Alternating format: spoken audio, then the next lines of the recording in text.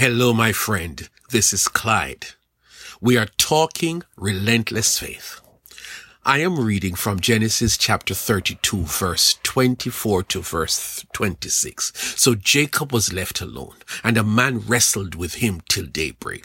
When the man saw that he could not overpower him, he touched the socket of Jacob's hip, so that his hip was wrenched as he wrestled with the man. Then the man said, "Let me go, for it is daybreak." But Jacob replied, "I will not let you go unless you bless me."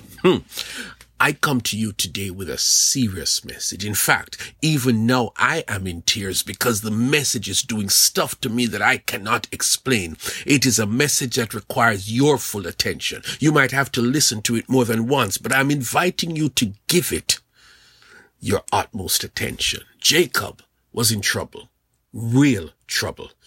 He was on his way back to his parents' home because God told him to do so. When he left home many years ago, he was running away from his brother Esau, the one whose birthright he had stolen. By the way, I should say that Jacob is not any saint. Jacob is not like you. Is like you and me. Yes, that is what I said. Jacob did some wrong things in his life, some egregious things, some things that he would be ashamed if people in the community knew of. You know yourself that you are no saint either, that you have a track record of some things you are ashamed to admit. So I'm talking about someone just like you and me. Here is the trouble. Jacob got word that his brother Esau was heading in the direction towards him with 400 men. This has been many years in the making, and the only reason Esau could be coming with such a large contingent is to get even with Jacob. Jacob did what you and I would do when we are in trouble. Jacob prayed an honest prayer. Then Jacob prayed, "O God of my father Abraham, God of my father Isaac, Lord, you who said to me, 'Go back to your country and your relatives, and I will make you prosper.' I am unworthy of all the kindness and faithfulness you have shown your servant. I had only my staff when I crossed this Jordan, but now I have become two camps. Save me, I pray, from the hand of my brother Esau, for I am afraid he will come and attack me, and also the mothers with their children. But you have said, I will surely make you prosper, and I will make your descendants like the sand of the sea, which cannot be counted." Then he jumped into action. He secured his family and settled down in the night by himself, away from his family. Our text says that Jacob was left alone, and a man wrestled with him till daybreak. Sometimes in our problems, our big problems, or problems that might affect others, the truth is we find ourselves all alone and we are wrestling. People around you might express concern and solidarity, but at the end of the day, you are the one in trouble. It is your problem. That night, Jacob got in a wrestling bout with a man.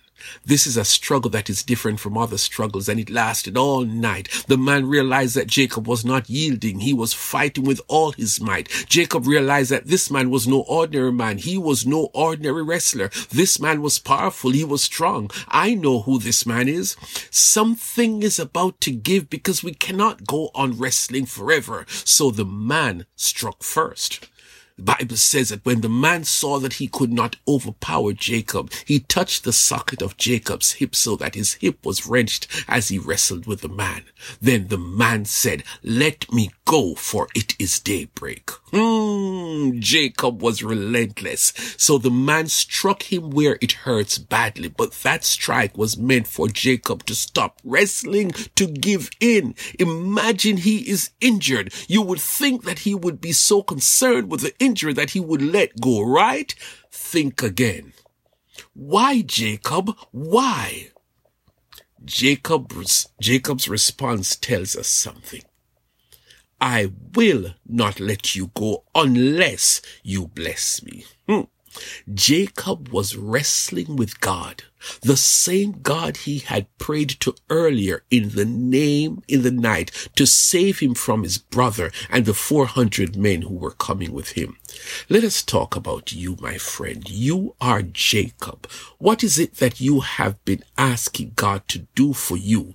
There is a big problem in your life that you have been struggling with, a problem that is more than you can handle, a problem that could possibly kill you.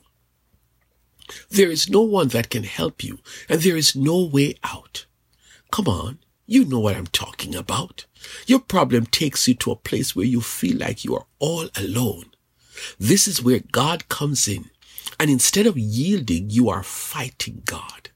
The fight is of such because you don't know that it is God, and you engage in that struggle with your thoughts, a struggle that you can't seem to let go of. And the more you struggle is the more you realize that this might be God.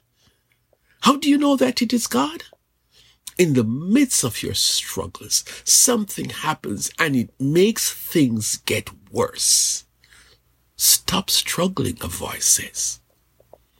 But that is when your sight turns to relentless faith.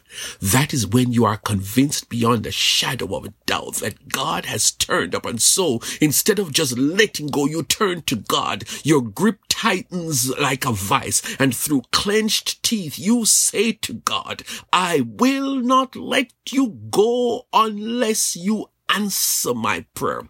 God, it is now or never. This dreaded meeting with Esau and the 400 men is just hours away. I cannot escape it. God, you are not leaving here until you bless me. That is some crazy talk. But sometimes you have to get crazy. You have to show faith that would make some people think you have lost your mind. You have to get to that place in your faith that it is a do or die situation. Oh, God blessed him, all right. God had intended to bless him all along, but Jacob had to get to the place where he bared his soul, and it was all faith and nothing else. The meeting with Esau was the most beautiful Jacob could not imagine. The same God is waiting to bless you, my friend. It requires relentless faith. He will come true for you.